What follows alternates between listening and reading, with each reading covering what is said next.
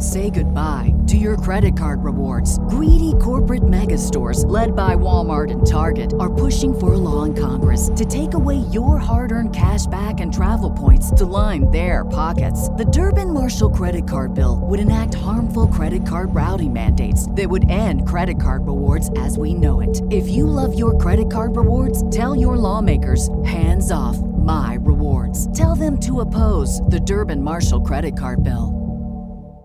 This episode of Bend the Knee is brought to you by our bannermen, Lord Jason of House Ross, Sir Jimmy of House Nuts, Master of the Web, Lady Dawn of House Wright, Sir Chris of House Farber, Lady Tracy of House Faw, Sir Peter of House Whittingham, Sandy the Dragon, Blood of Queen Daenerys and Lady of Jameson, Lord Brett of House Fry, Lady Juliana of House Stradley, Sir David of House Fraser, Lady Liz of House Hendricks, Sir Matthew of House Perry, Lady Madeline of House Fritzl.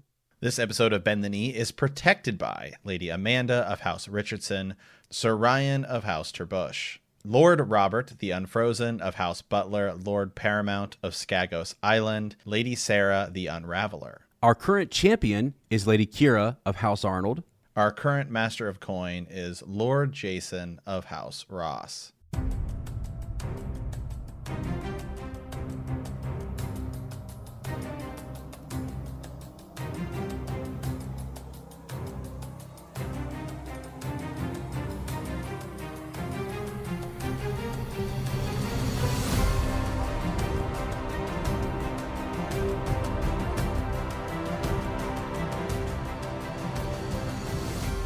Hello and welcome to Bend the Knee, a Song of Ice and Fire podcast. I am Sir Matt, the Bud Knight. And I am Sir Ezra, the Watchful. Welcome to our Song of Ice and Fire book club.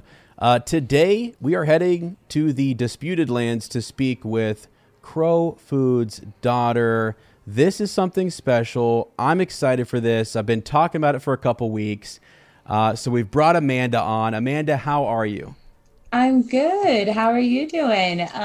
My name is Amanda. I go by Crowfood's daughter, and I do have a YouTube channel. It's called The Disputed Lands, where I talk about a lot of things, mostly Ironborn things. So we are on a good topic today, and thank you for having me. It's going to be fun.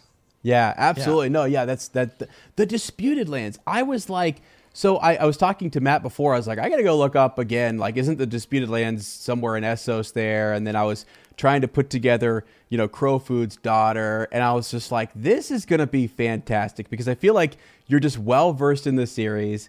You have so much knowledge. And I know our listeners, and Matt, this is the truth. The Ironborn are not my favorite topic. I don't know a lot about them.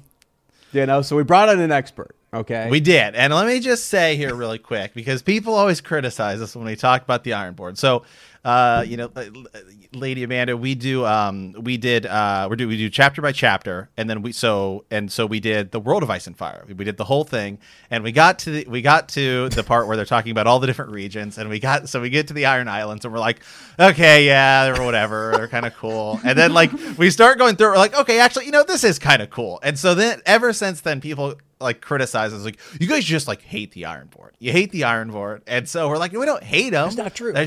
It's just that, where we're at right now in A Clash of Kings, you don't really talk about them a lot. And so it's so now we've brought somebody on who is an Ironborn expert. Okay. So let's bury that hatchet that people jokingly have against us. Yeah. Well, thank you. Yeah. And you know what? People not liking the Ironborn is actually a pretty common thing because, Euron's kind of dumb. And actually, Victarion's kind of dumb. Euron's evil. Right. Theon, at least at the beginning of the books, he's kind of a dick, prior to the pun. There's not a lot to like about them, at least initially in the beginning, especially when, A Clash of Kings, is happening. Absolutely. But one of the things that I just absolutely love is their history, their culture, their religion. They're just so much different than the other areas and the other people of Westeros. So I just find the uniqueness of them just so appealing, and I just want to know more. Like, why are they drowning people? What is the drowned god? Yeah. I find all those things incredibly interesting. So that's where my interest actually lies, is just all those things that makes them so unique. Yeah, and I was happy to hear that you to say that. I mean, I get that, like, that they're not as popular, but yet they are intriguing. And why are they so intriguing? And why are they so kind of like, you have to dig a little deeper? And on the surface, if you just hit the Ironborn, you just go, okay, whatever. I mean, and it takes a while too in the series, as Matt and I are finding out, to really get in there and understand them and know them. So early on in our reread, we've been kind of like, it's our discussion, and even the ravens that we've gotten from some of our listeners don't really have a whole lot to do with Theon, Euron, and so on. Now here recently they have been, just because people are looking at Winds of Winter and predictions and where could this go, what's happening outside of Old Town, and so that has piqued our interest, and we've done a little bit more research and want to talk about that much later in the show. But yeah, it's nice to hear, I guess, that other groups of people think inside the fandom that the Ironborn aren't as... Yeah, they're not the most popular. I mean, they're not the Starks, they're not the Targaryens. But yeah. I like them, and just for how different and how unique and how like mysterious their different practices and their history is. Yeah. So I just have to know more. Cool. That's good. Yeah. I mean, as every time Ez and I start talking about them, we start talking about the Seastone chair and what's the deal behind it. I have a video about that. Yes, you do. See, there we go. Go click on it and watch that video. Yeah. And actually, I'm going to ask you, we're going to get to like how you got into Song of Ice and Fire and stuff, but I wanted to mention too, your YouTube channel. I talked to you before we started, the Disputed Lands. I've seen started a 5th video of your videos, and I've seen the Azor Ahai Prophecy, which is pretty good.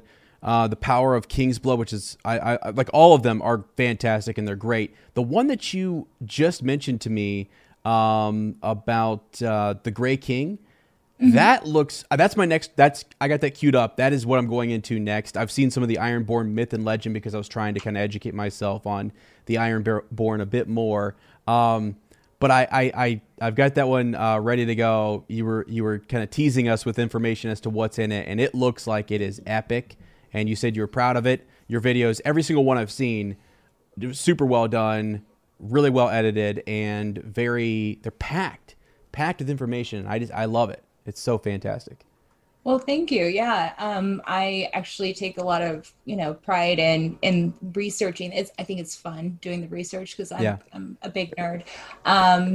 And so I will probably spend, weeks, just researching if I have an idea and make sure that there's like absolutely no stone left unturned.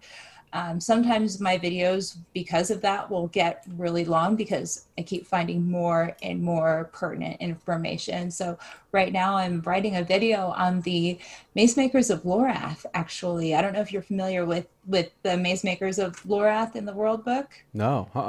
So are you familiar with the base of the High Tower in Old Town? Just that, like, that has that suspicious, like, the stone, right? Are you talking about that? Or are you talking about... Yeah. So so there is actually a fused stone fortress that is in the likeness of a maze or a labyrinth at the base of the High Tower. And there is this ancient, mysterious, and extinct race called the Maze Makers. That's what they call them because they actually don't know who they are. So they just refer to them by the structures that they built. And they also left some very, very large bones, so big that they believe that they could have been like giant and human half-breeds, which is also like incredibly intriguing. And so some maesters have postulated that the Maze Makers may have had something to do with the base of the High Tower in Old Town. And now we know from a lot of the fan theories that the base of the High Tower is probably the product of the Great Empire of the Dawn, which is another very ancient, people from the Dawn Age. But just even that mention has left the fandom incredibly enthralled and wanting to know more about these mysterious and vanished maze makers. So I have been researching and writing, and I am now on page 20. What? Wow. Yeah. Oh, wow. Just it. See, to me, that's wild. So like this is why Sir Matt and I have a great appreciation for people who write up Reddit theories, who do YouTube creation, videos like exactly what you do on Disputed Lands. I mean, because it's like there's something to that. Like you just took basically and I just looked them up. I mean, the maze makers and said, where can I go with this? That's intriguing. It's interesting. How is it connected? Are there other references? I'm sure.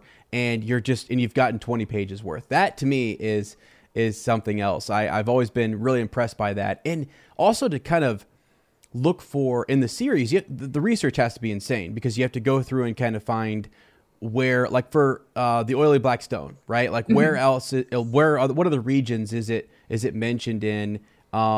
How was it connected back to that ancient empire? And like that's a lot. I think it's a lot. I think it's you see it. It's the Seastone Chair, the High Tower, and then it's in the walls of Karth. Is the other place we see it?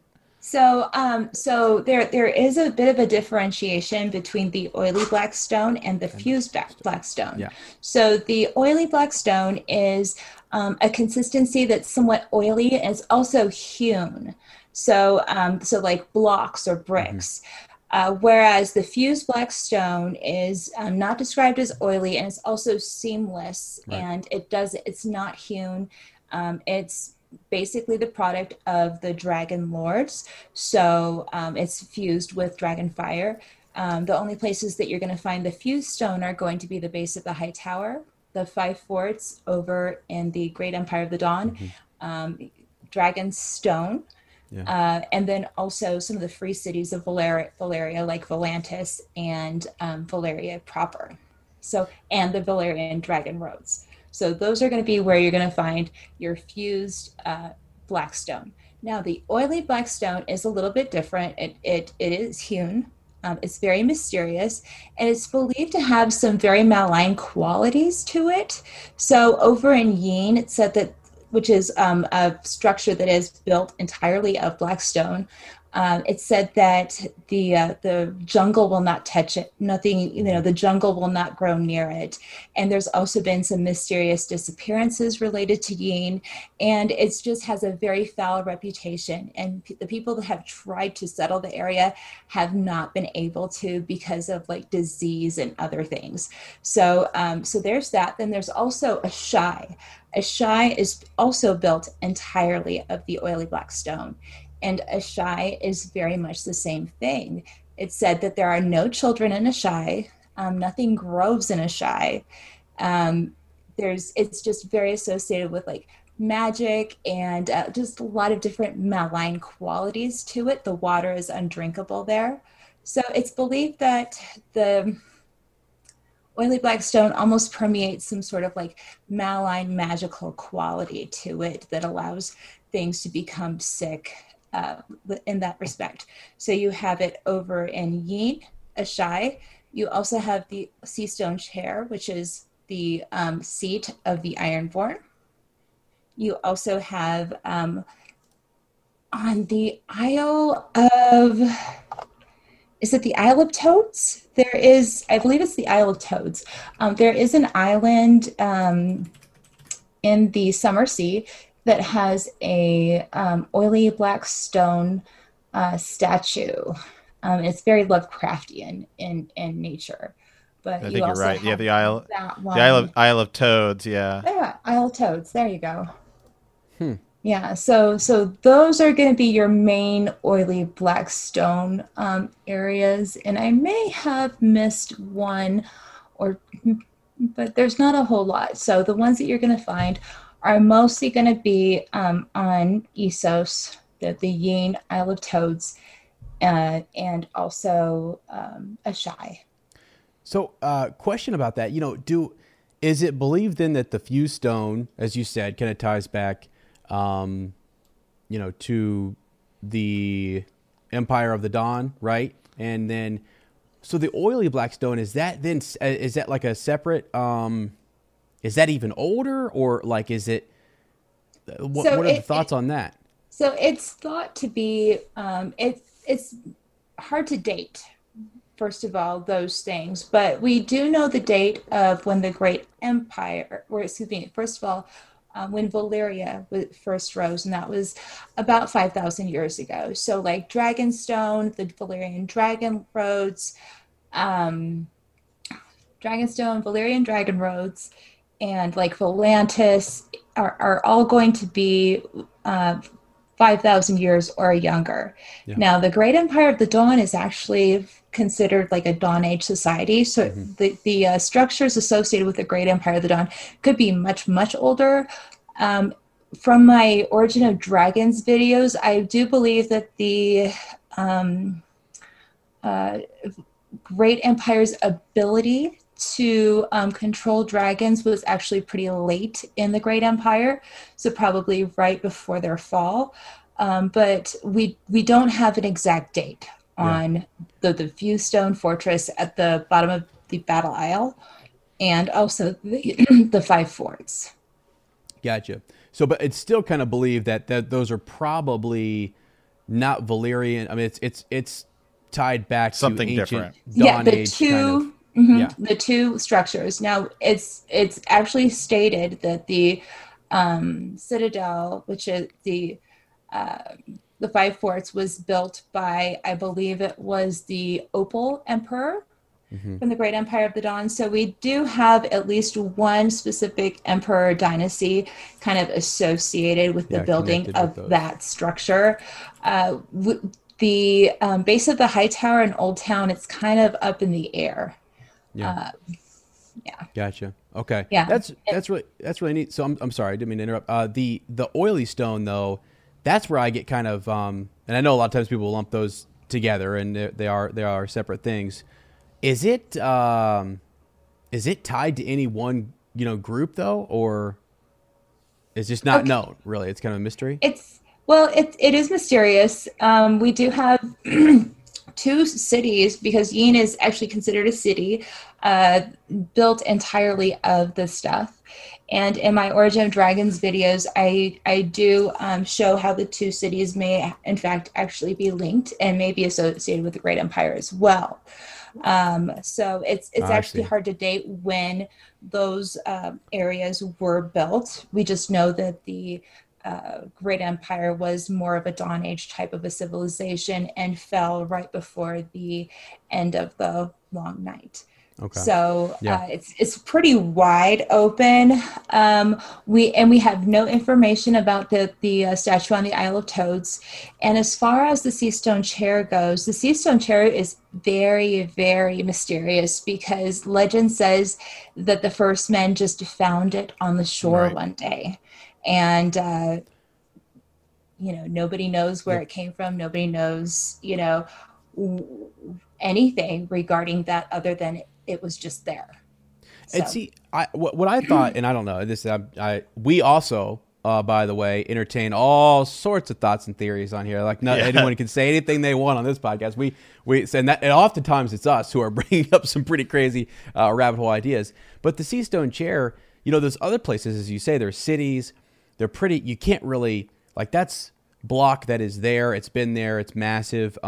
Statues and so on. But to have a chair, that seems like something you could move, or that could be taken from one place to another. And so I thought maybe, and also with the whole idea that, the Ironborn are raiding, taking, stealing and stuff, and then this random, chair is there. It's just it's a mystery. It's really bizarre that it's there. So. Well, you'll have to watch my video. The video is called Shade of the Evening and the Oily Black Stone. And what I do is I postulate, because we are told by House Blackwood, notice the play on words there is Blackwood, that where what's never rot, they simply turn to stone. And if you read the World Book, you're going to find out that if you read the World Book, you're going to find out that there was an associate presence of children of the forest in the ancient past. There isn't anymore because they were extinguished by the Ibonese, but they had this kingdom called the Kingdom of the Ifiquevron. And the Ifiquevron are very much analogs to the children of the forest. Said that there were carved trees in their woods. They were called a small, shy, diminutive forest folk. And they also were called woods walkers. And, there's a lot of things that suggest that they were like an associate equivalent of the children of the forest, especially with those carved trees in their forests. Yeah. So now we don't see weirwoods in Isos Stewie. Yeah, right. No, we don't see any weirwoods in Isos, but we do have something very, very, very similar. We have the Shade of the Evening Tree. And the Shade of the Evening Tree has a lot of similarities to the weirwood trees. They're able to extend life. They're magical trees. They give visions. They do just about everything that a weirwood does. The only difference is the color. So weirwoods are white and red. Shade of the Evening is black with blue leaves. So it has black wood. So, so like I said, it does have black wood. And so if the Shade of the Evening Tree was the associate version that the children used over there, if that's what they used, then it's kind of like a cousin almost, or some sort of relation to that weirwood tree. And if the white stuff petrifies, then the black stuff does too. Yeah. Which means that you would have something very, very similar. So when you see Euron offering that Shade of the Evening drink, it's described as oily. Ashai is said to drink the light. And when Dany goes over to the house of the Undying.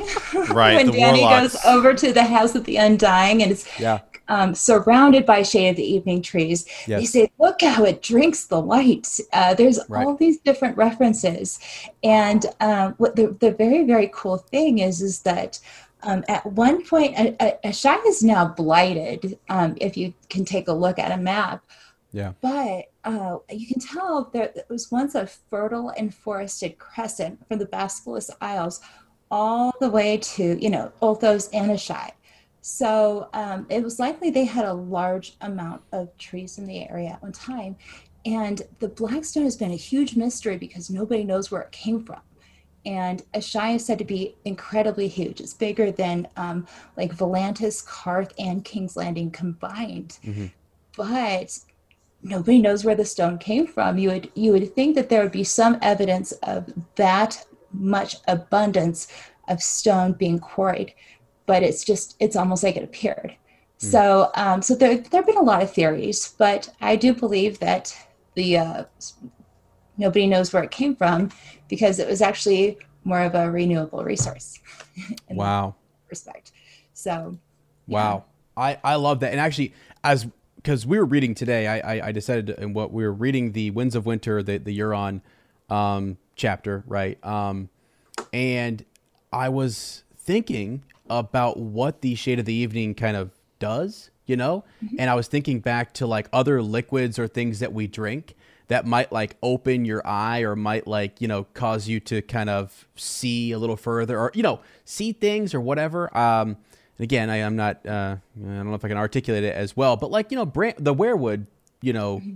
drink or paste or whatever it is. And you just made a connection between the weirwood tree, and this tree. And then that both of those drinks can do something to where they're almost like allowing you to extend your sight or give you visions or whatever. That's fascinating. Absolutely. Right. And Euron is said to have dreams of flying when he was a boy. Yeah. Kind of sounds pretty similar to another boy who dreamt he could fly. Yes. Bran. Yeah. So. And he's also the crow's eyes. Yeah. One of the things we talk, I think one of the areas we focus on a lot is like Bloodraven, Bran, the three-eyed crow. Is the three-eyed crow actually a good thing? Is it a bad thing? Is it actually, it's going to be, because we compare things to the show a lot, because I think a lot of our listeners were people who watched the seasons, and then came over to us to after the show ended to start, because they're getting into the books kind of for the first time. But now, I'm looking at this thinking and kind of remembering, as you're saying, the Shade of the Evening, and I like that connection to the werewoods, right? Because it's, the warlocks drink it and they say, well, that's what turns their lips blue. And I'm just thinking of the connection to the werewoods and the others, and when they you kind of take over somebody, well, their eyes turn blue, and we associate the color of blue eyes and things like that with the others. And so now I'm going to be diving down a deep rabbit hole of, are these things connected? Oh, do it. I love rabbit holes. That is so cool. So let's do something real quick. I just want to back up, because first of all, right off the gate, in the first 20 minutes, if you haven't figured out that we brought an expert on, it's let it be known. I love that. You're only teasing us with and I know, because I've seen some of your videos, that they are jam-packed with that type of research information. So folks have got to go, check that out. I'll make sure that there are links in our description and stuff. But let me just back up a second. We're going to dive right back into this.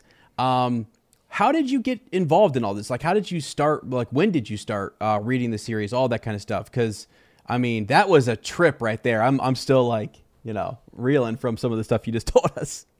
Oh, so okay. It was around 2012. I was actually maybe early 2013, but I had just started watching the show, and I had stumbled upon theories, and it was from this blog site called Winterfell Hughes Kloss, which is a very, very OG and very detailed theory site that is just from one person. I think their name is Bran Vraz. Okay. And they just, I was just so taken aback by how much more to that world that there really was, because I was just, wondering, is what's going to happen with Jon Snow, in the next season, or this and that. And I just, it completely opened my eyes, and it really made me love theories and trying to understand the series on a much, much deeper level. And so I ended up reading the books, and I found myself in the forums talking to people. And then I started having my own theories, and I started writing my own theories in the forums. And, pretty soon, and by the way, if you've never written a theory before, your first one's going to suck. There's a learning curve to it usually. Mine did. So if you're, you try your hand on it and it doesn't work, revise, keep looking at it, keep researching, and you'll kind of figure out your voice and how to convey what you have in your head to the people around you.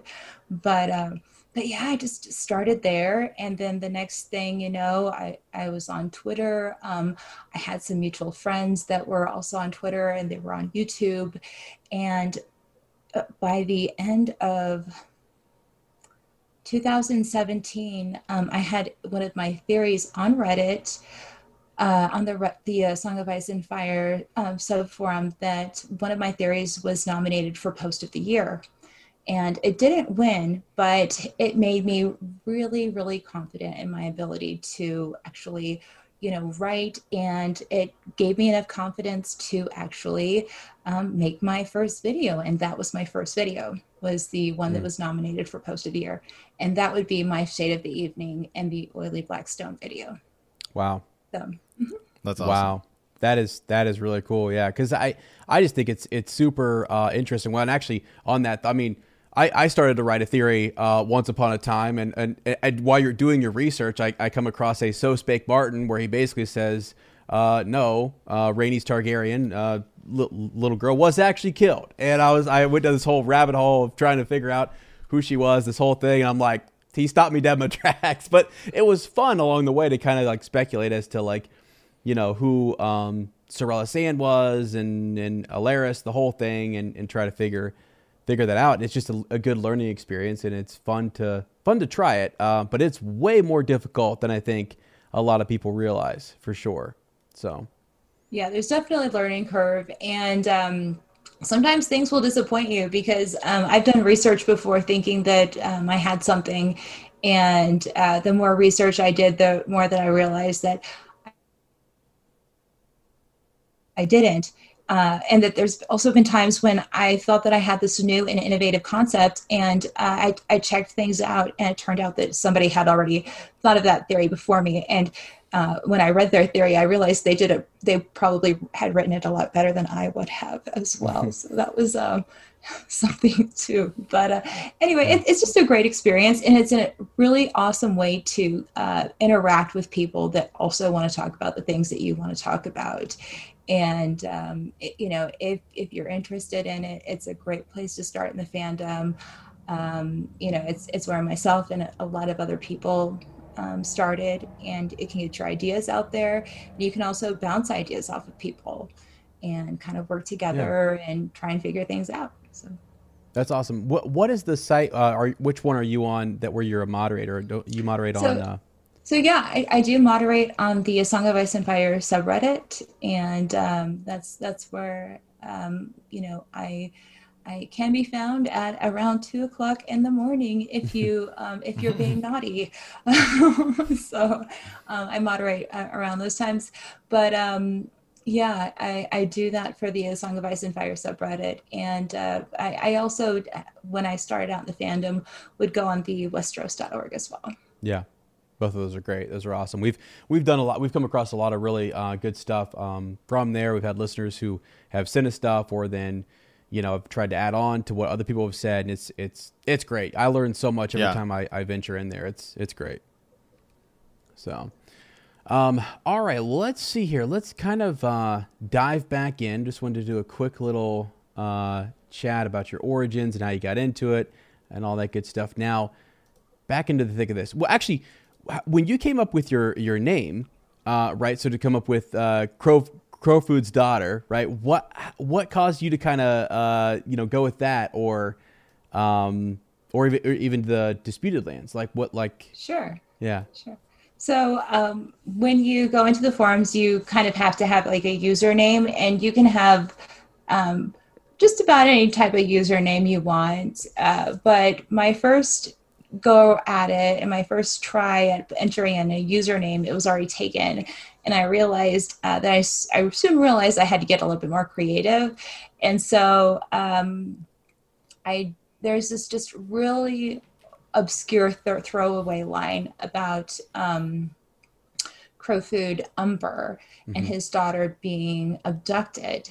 Right. And she's never named. She never has a name. She's just, mentioned to be Crowfood's daughter. Yeah. So I do like the theme of the abducted woman in A Song of Ice and Fire. It's actually kind of thematic throughout the series.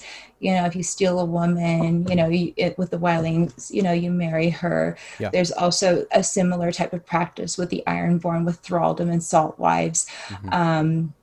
You just see this kind of abducted woman theme being played out again and again.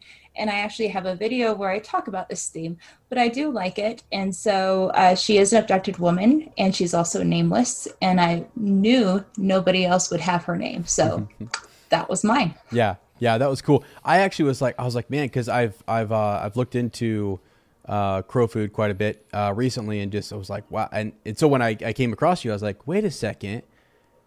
Does he have I went and looked, like, a daughter and all this kind of stuff, and I was like, yeah, there is that line, and you're like, just who is one that? Little line. Yeah, and so that's fantastic. That's awesome.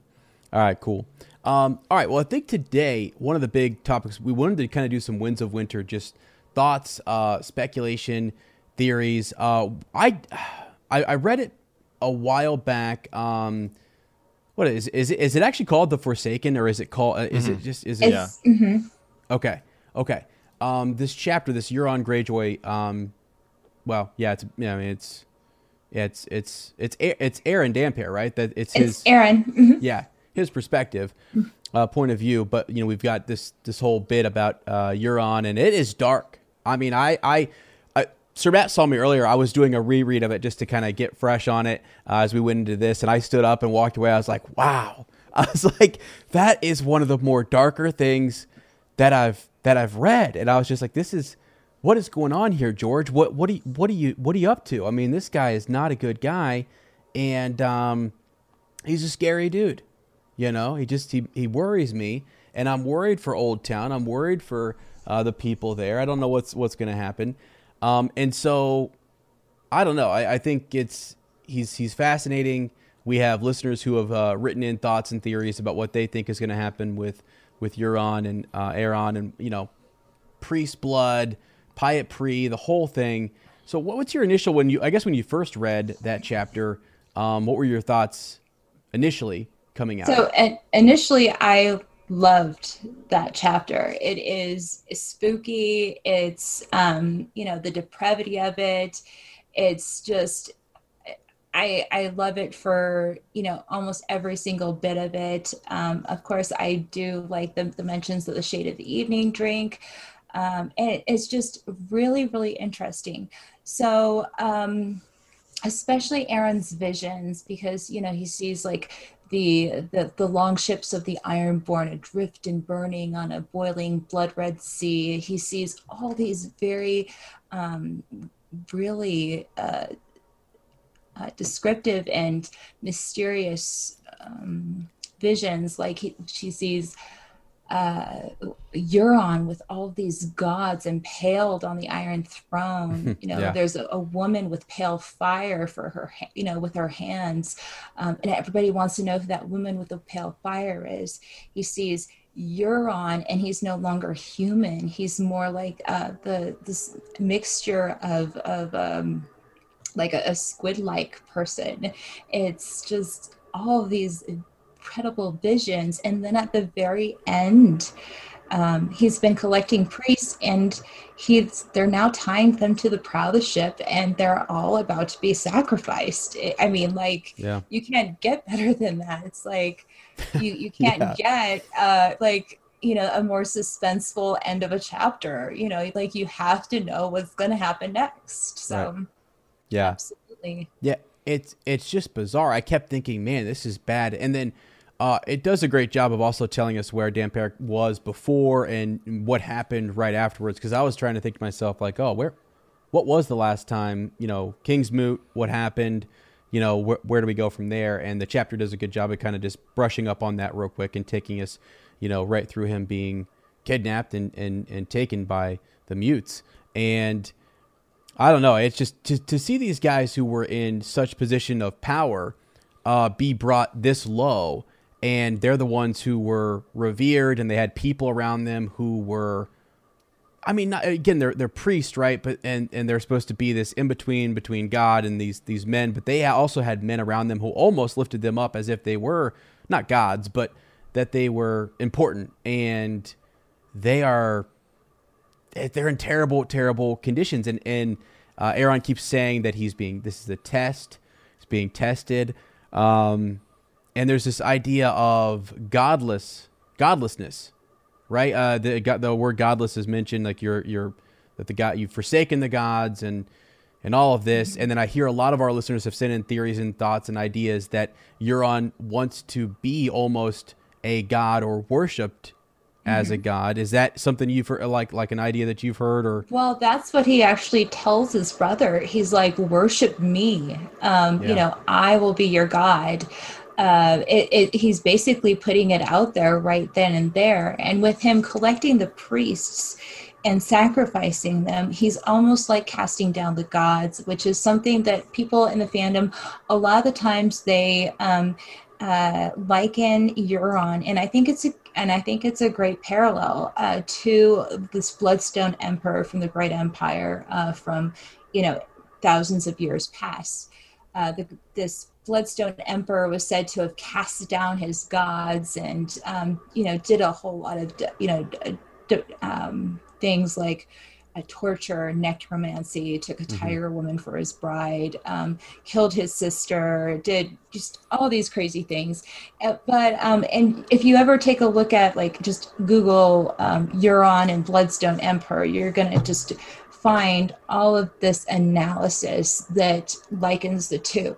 And that's what the Bloodstone Emperor did, is he actually cast down the gods.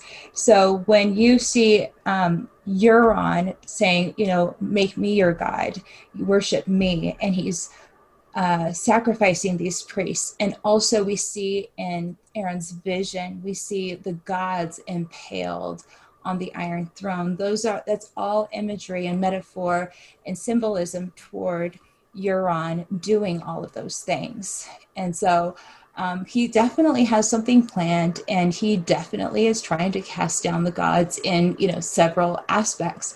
And it's possible that he may actually be, that may actually be his end game. And the Bloodstone Emperor was said to be the first high priest of the Church of Starry Wisdom. Yep. And a lot of these ancient kings would often serve as almost like demigods or mediators to the divine world. And so they might be like considered like a god king or a high priest of their religion. So Euron may actually be doing the same thing. He may be trying to, indoctrinate and make himself more divine in that respect and become like a god king in a sense. Yeah. Now let's just to back up a little bit. I mean, when I remember when I first came, Euron shows up and, kills his brother, the whole thing, which we basically get him saying, here in this chapter, like he's a scary dude, and he has a mysterious crew, mysterious artifacts, a horn and stuff. So it's something that comes up in this chapter is that Aaron believes he truly did go to Valyria, and he did go to these other places and gathered wisdom, knowledge. Is that the understanding or the takeaway is that he, So the fact that Euron went to Valyria is debated. It is debated because it is confirmed in the Ice and Fire app that he did not get that dragon binder horn from Valyria. He actually got it from the Warlocks of Qarth. And that really? Okay. Yes. Check it out. I didn't know that. Yep. So anyway, so that dragon binder horn, it was actually obtained from the Warlocks, and Euron is not always the most honest guy, right? Mm-hmm. Like, he's not Mr. Rogers. So right. Anyway, with him saying that he went to Valyria and he's like, look, I have this dragon binder horn to prove it. Well, that's why the fandom debates whether or not he went to Valyria. And so I'm kind of on the fence as far as whether he went there or not. I'm not 100% sure either way. I don't think that it would do a lot if he was lying. So I think that it's still possible that he went there. It's just one of those things that's kind of debated and up in the air, and we'll probably learn a little bit more later on. One of the other things when we come to the things that he got from the arcane things that he got, now he got those priests, right? Mm-hmm. If you notice, and this is something that the fandom has talked about a lot as well, if you notice, he mentions that he came upon 4 warlocks in Qarth, right? Yeah. And one he fed to the other 3 is what it says. And Danny also mentions there being a pirate going with 3 warlocks as well out of Qarth in order to go to Pentos to try and get their revenge. So there's 4 warlocks and -1 because he died. Now there's 3. However, in the Forsaken chapter, we only see 2. So a lot of people are wondering what happened to the 3rd warlock. Wow. Yeah. So that's another thing that a lot of people are talking about as well. Not just if he went there, but where's the missing warlock? What's he doing with that one? Did somebody get away? Is that the one? It's a warlock because. Yeah. Okay. I get you. Wow. So I'm just wondering, what did they eat another one, or did somebody get away? Nobody knows. Run around like what? Wow, that's radical. I've actually heard that the idea that Euron was in and around Qarth or was near Qarth, and then it was that somewhere there's a vague reference to someone being by when Dany is in Qarth or something like that. Well, Is that right, or is that wrong, or is it? so I think that Euron mentions that he had came across 4 warlocks out of Qarth who told a curious tale about the Dragon Queen. And anyway, so he took all of their stuff. He talked about some green silk and all these other jewels, and of course he got the warlocks. And according to the Ice and Fire app, he also got that dragon binder horn. So he got a lot of cool stuff from them. Right. So it said that they were supposed to be on their way to Pentos to try and meet her. Now, they did try and hire a sorrowful man to assassinate her, and that did not go very well. Didn't work. It's Yep. my belief that they might have actually been on their way to Bravos, which isn't terribly far from Pentos, in order to hire a faceless man to do the job correctly, which is interesting because Euron uses a faceless man to kill his brother, and also it's believed that it used a faceless man in order to get into the Citadel as well.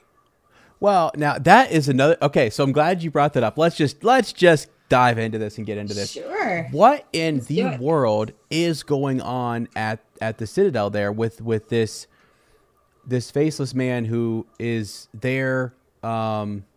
Is he pay? I mean, like right at the end, Marwyn the Mage is off and gonna do his thing, but like someone sneaking around there trying to get access to some of the secrets or whatever. And is that tied to Euron? I mean, because I from what I know, it's believed okay, because he has connections to the faceless men, and we don't, and he is trying to get a dragon. He's kind of put that out there. That he's got the dragon binder horn. He wants to get the Daenerys and her dragons. He wants to marry her. He wants dragons, right? Right. And that's what he told the that's how he said that. Told the Ironborn that he's going to conquer Westeros is with dragons.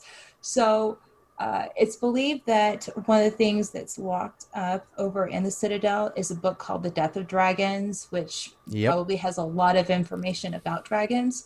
Yeah. So given that Euron has access, has already had contact with and has used faceless men, and he has a desire for dragons and knowledge of dragons, it's likely, not confirmed, but a lot of the fandom does believe that is Euron behind that faceless man. Gotcha.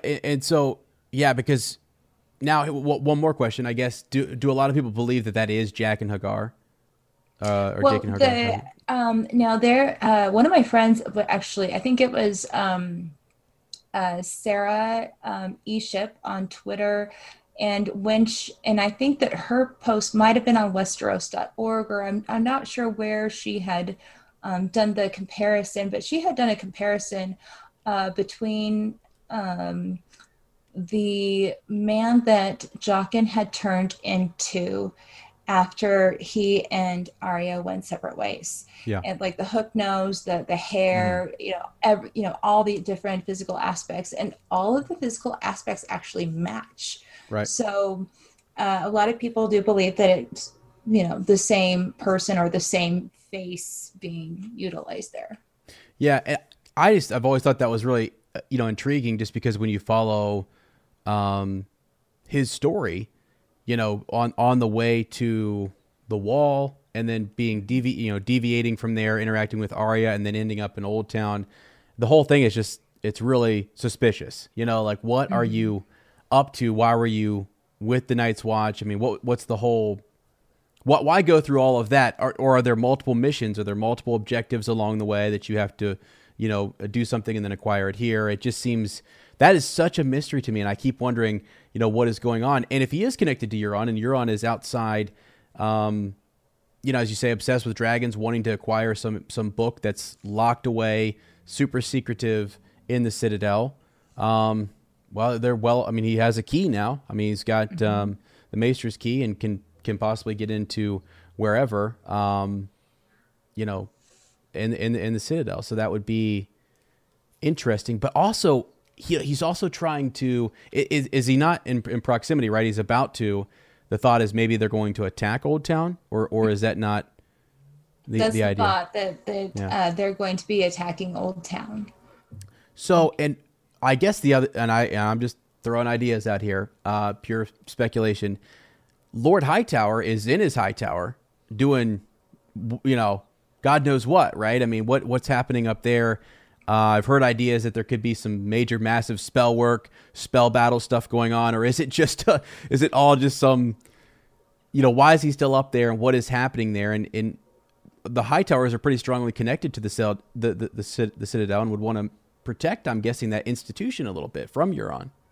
Oh yeah, there's tons of theories from, he has agoraphobia to, with like the mundane explanations to the more magical, like, because I think that they talked about rumors of him and it's his daughter, Melora the Maid, and who they believe, rumors that she's a witch and consulting books of magic. And so there's like people are just speculating, or there's rumors of him summoning an army from the deep to protect them and all these other things.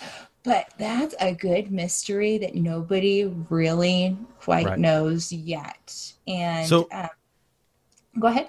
Oh no, go ahead. You can finish. Go ahead, finish. Oh, I was just gonna mention a couple other theories. There's the God's Eye conspiracy theory. That talks about possibly the Hightowers and some other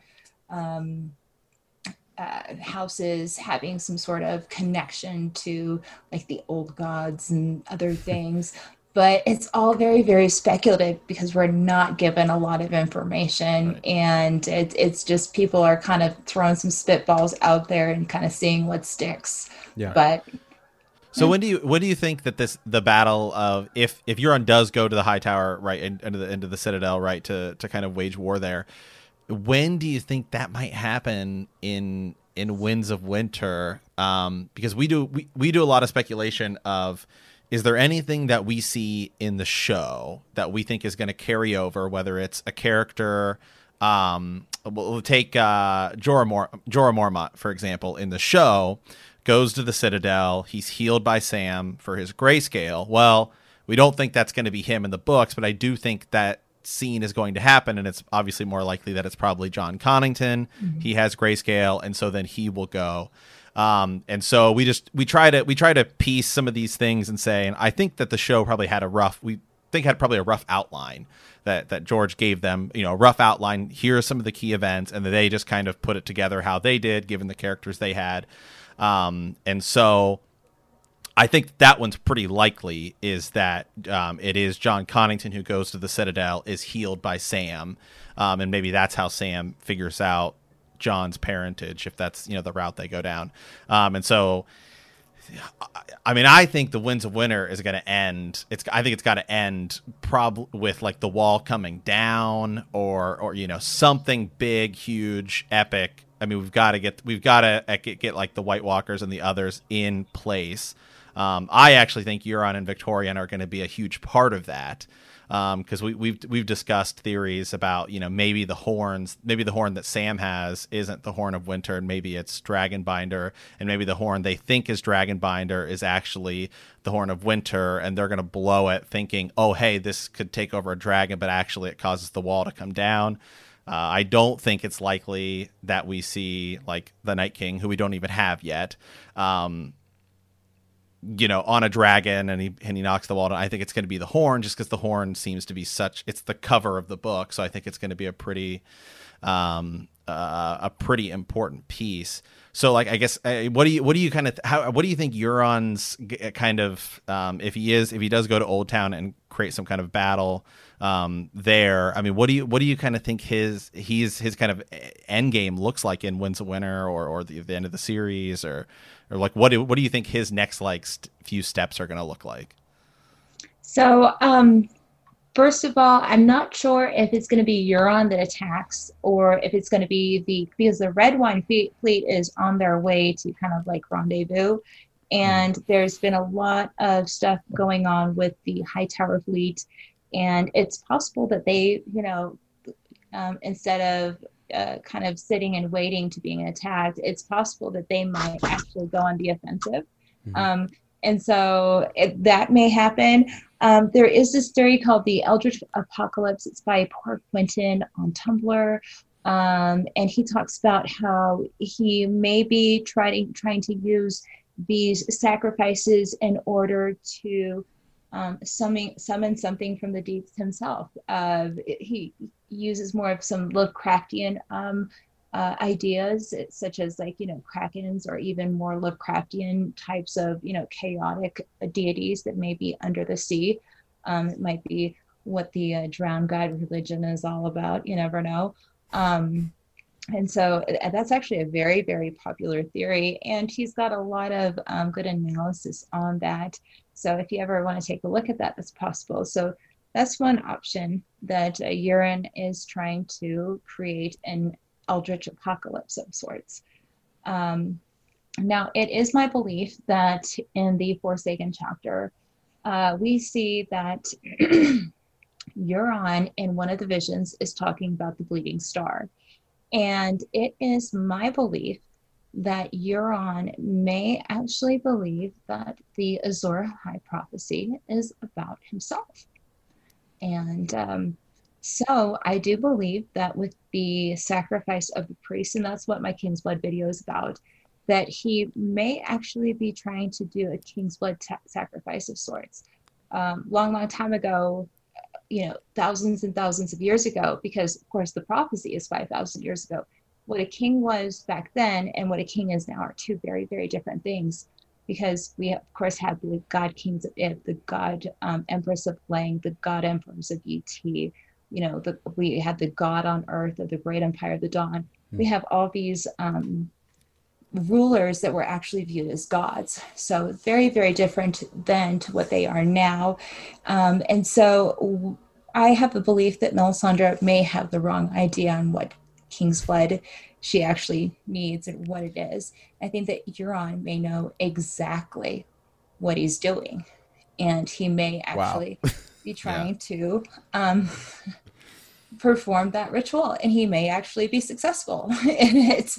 And what's really interesting is Benerro, when he talks about Azor Ahai, it's very, very different from the way that Melisandre talks about Azor Ahai, because she's talking about like this awesome prophesied savior that's going to save the world.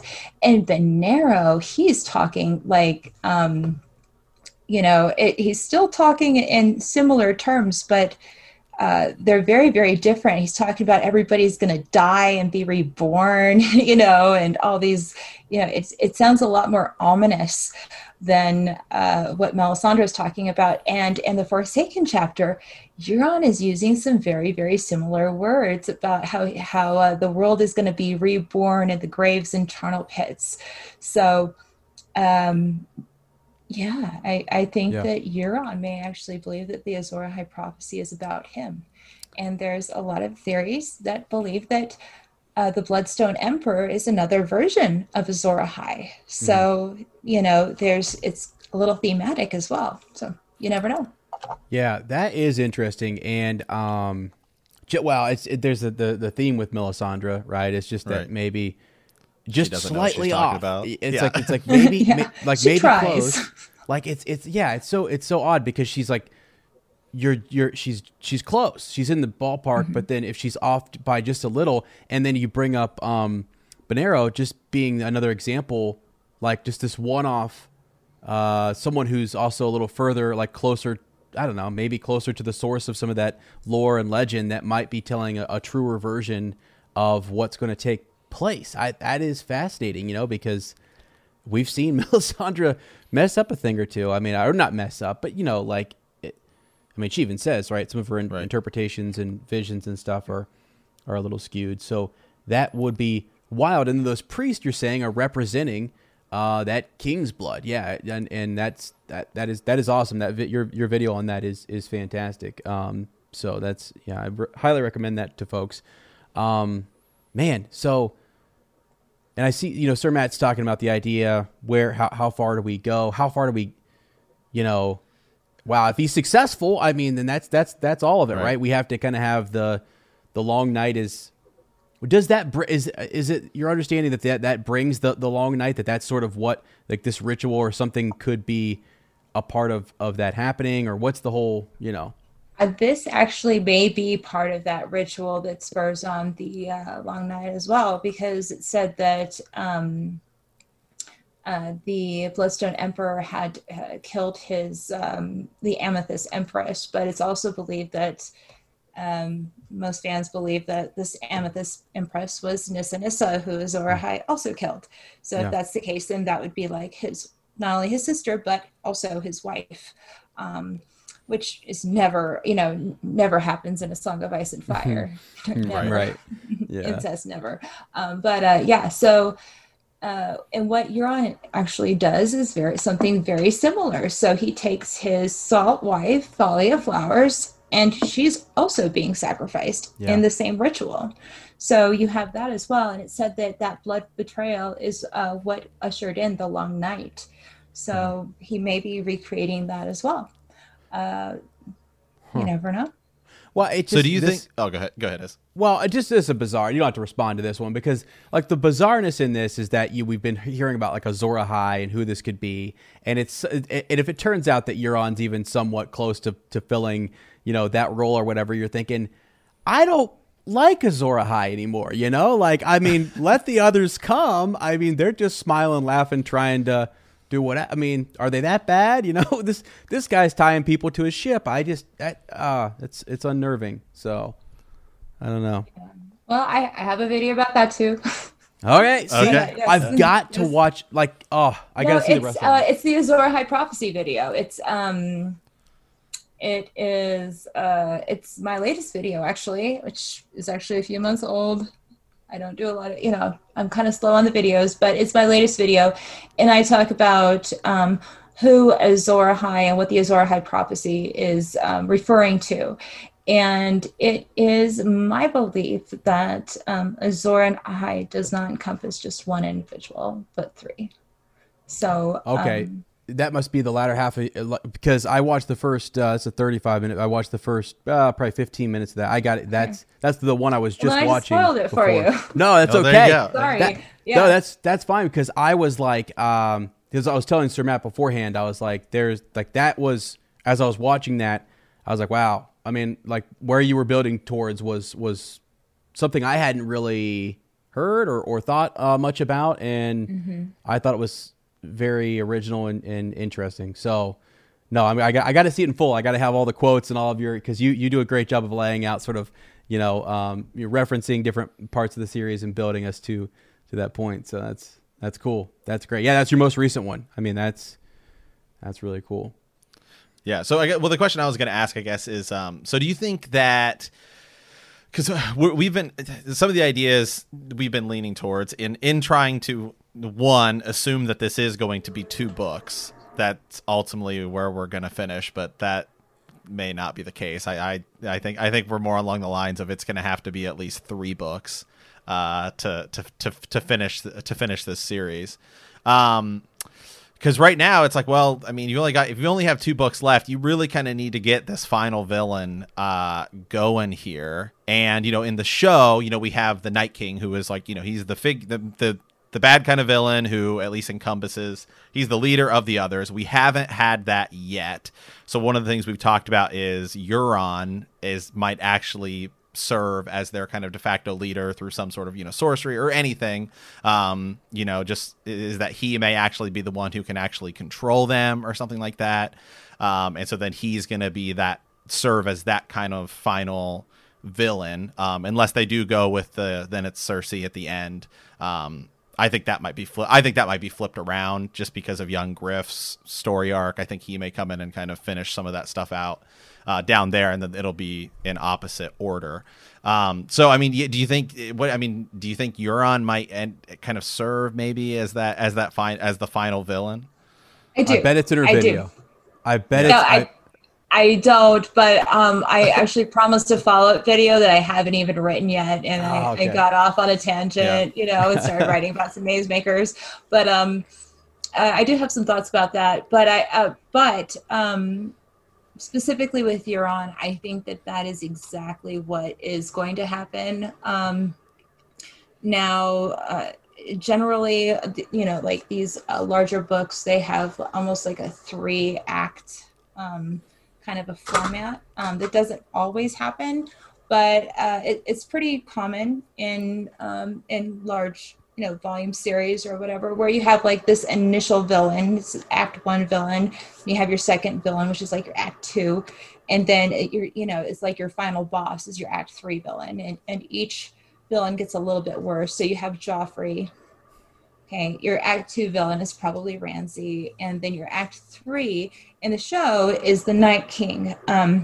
However, we don't have that yet, but we do know that one of the huge plot points is that the Night King steals a dragon, right? But with Euron, we have this character who's also a very, very evil character, and he does appear to be our act 3 villain, and he also wants to steal a dragon, and I think he's probably going to be. I think he's going to do it. So he, I believe, is the act 3 villain in that respect. Now, in the show, they do have with this like final showdown with Cersei, but she's not really the big bad. This is kind of like the scouring of the Shire type of thing that George R. R. Martin has referred to in his So Spake Martin before. So it's going to be like that, where it's just kind of like this side quest that they have to kind of fulfill. But so I do believe that Euron is your act 3 big bad, and in a lot of the forums, theories, and everything like that, it's believed that the Night King is actually another variation of the Azor Ahai monomyth. So you're going to have that as well. So it would be thematic in a lot of different ways. And that's one of the things that I really enjoy, is taking a look at those myths and legends and taking a look at how they may interact with each other and how that story may be told through the author. So there's a lot of hints that the Night King may be part of that larger monomyth of this hero / anti-hero that we hear so much about. Yeah, because I think it's one of the things, because we do, again, we compare the show to the books, and is it going to be similar a lot? And I mean, he's a character who the show clearly they had no idea what to do with. I mean, they're just exactly. I was like, I don't know, they build him up, and then he's like, oh, I just killed Jaime Lannister. Well, you really didn't, and then you just kind of die, and it's like they just didn't know what to do with him. Yeah, I call him a corny pirate, and I hate it because the actor, and I forget the actor's name. Do you guys remember his name? It's like Pilo. I don't know. I don't know off the top of my head. He really hyped up the character, and he was like, "This guy's 10 times worse than Ramsay," but the show writers did him dirty. Okay, the show writers really did him dirty, because Euron is 10 times worse than Ramsay, he had the potential to do that, but anyway, it is what it is.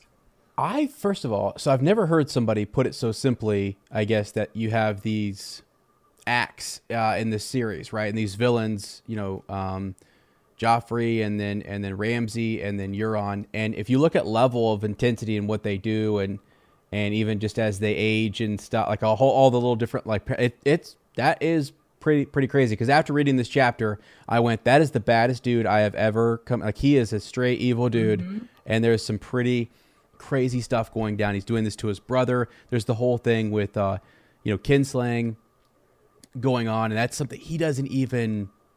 I mean, the gods didn't do anything to him. I mean, he's killed 4 brothers. Spoilers. Right. Sorry. Yeah. Yes. And it's like, man. So, and he's like, what are the gods going to do to me? Not diddly squat. They're not going to do anything. And so you're like, wow, this guy has no fear. I mean, he's going to do whatever. I guess one other thing I wanted to kind of talk about. You mentioned, so Matt was talking about the horns. What is he acquires this horn. We see what it does to people, and the people who blow it. Like, how does someone use that horn? I mean, like, Victarions right now telling somebody they're going to die. I mean, when you blow this horn, you're going to be roasted from the inside out. I mean, so like, I guess, what are your thoughts on the horns and how they're used and their function? I guess. Okay, so this is how Euron prefaces it. He gets 3 dudes. He gets 3 dudes, and he tells them, "Well, the last guy died, but he blew it. I think that he did blow it like 3 times. So what's going to happen is you're going to blow it once, you're going to blow it once, and you're going to blow it once, and maybe you'll die, maybe you won't." That's his strategy. Victarion is not the smartest guy. He's not the sharpest, tool Yeah. in the shed. But that's his strategy. That's his plan. He was also told that in order to claim the horn, you have to claim it with your blood. And so he takes like the most simplistic, approach to that. And he like gets some of his own blood and kind of rubs it on the horn. And that's, I think, in a Winds of Winter sample chapter that he does that. But he's told that, he takes the horn to Moqorro and he asks some questions about it. And Moqorro tells him that the glyphs on it are Valyrian. It says that I am Dragonbinder, and no living man who blows me or is able to sound me and live, is basically what it says. So there's a couple loopholes that the fandom has possibly taken, from the context of what the inscription on Dragonbinder actually says. So, in the Lord of the Rings, when the character is, no man will, will ever defeat me, and then we have the woman saying, "Well, I am no man," and then she doesn't. Right. So it's like a loophole, and so people think, well, maybe it's going to be Daenerys who is able to do this, or maybe another woman. But it also says no living man, and that is another option, because we do have kind of like whites that are, people who have experienced resurrections within the series. Beric Dondarrion, Catelyn. Jon Snow soon. There's those. And believe it or not, there's a theory that Victarion has also experienced a resurrection. That's right. Is it just that, like, now is it just Victarion, or is it any of the other Ironborn who have been? So what you're referring to is actually the Ironborn ritual of giving oneself to the drowned god. And it's very similar in the most like simplistic aspect is like almost like a baptism. And if you give yourself fully to the drowned god, you actually drown and have to be resuscitated. Yeah. Now, what I'm talking about is actually his firearm. Oh. So Victarion sustains a very, very horrible wound when he is on his trip to Meereen. He takes that actually like right at the beginning of his journeys, and it becomes infected, and it's causing him pain. And anyway, Moqorro says that I see your fate, and you have to act now or else you're going to die. And he points to his arm. And so Victarion, he's tired of dealing with it. He knows that it's a problem. It's becoming more and more infected. It's very, very painful to him, and it is like gross and disgusting. It stinks. And he's of the belief that he's either going to die or lose his arm eventually, because it still hadn't healed. It's an unhealing wound. And so Moqorro performs a ritual. Right. And this ritual is like very arcane. Like there was all these monkeys that wouldn't get off the ship, and they were always like giving Victarion, all kinds of grief because there were all kinds of monkey business. So when that ritual happens, like all the monkeys start screaming and they leave, and there's all these shadows and all this like ululating stuff. And Victarion comes out, and he now has this like crispy arm that is able to do some really crazy, kind of almost like superhuman type of things. So people call it his firearm. But in that chapter, his point of view changes. And I don't know if you have read about it or heard about that. No, please tell me more. there's actually in that chapter, there's all of the people who have chapters. It's all kind of like first person, sure, in a sense, and it's all from that character's point of view. So they're POV chapters, they're point of view chapters, and so it's all taken from that character. And it's believed by some in the fandom that after you die, you're not able to have a POV. It's why, like, Lady Stoneheart doesn't have a POV and stuff like that.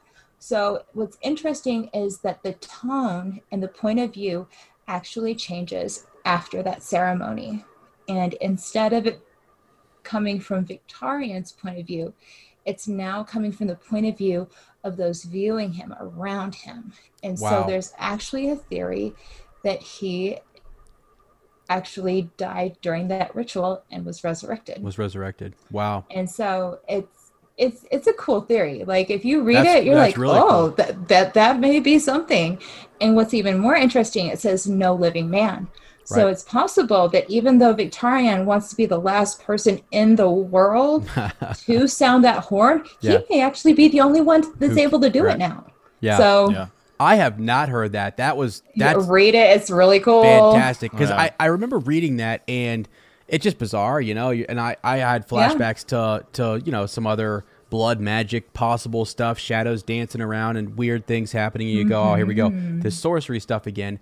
But a lot of time, what we've learned about blood magic, or even just some of the magic systems that go on in this world, is that only life can pay for, or like, you know, that this exchange of life energy for whatever else. And if you're dying, I mean, or did something go wrong and then he really just was brought back, like, holy crap, they're gonna kill me. I mean, the Red Priest walks out and like, if I don't do something, I mean, that's just, I got to go look at that. That would be, do it. Check it out. Would be fantastic. It's Because do you think Jon Snow won't have POVs? Oh, POV, yeah.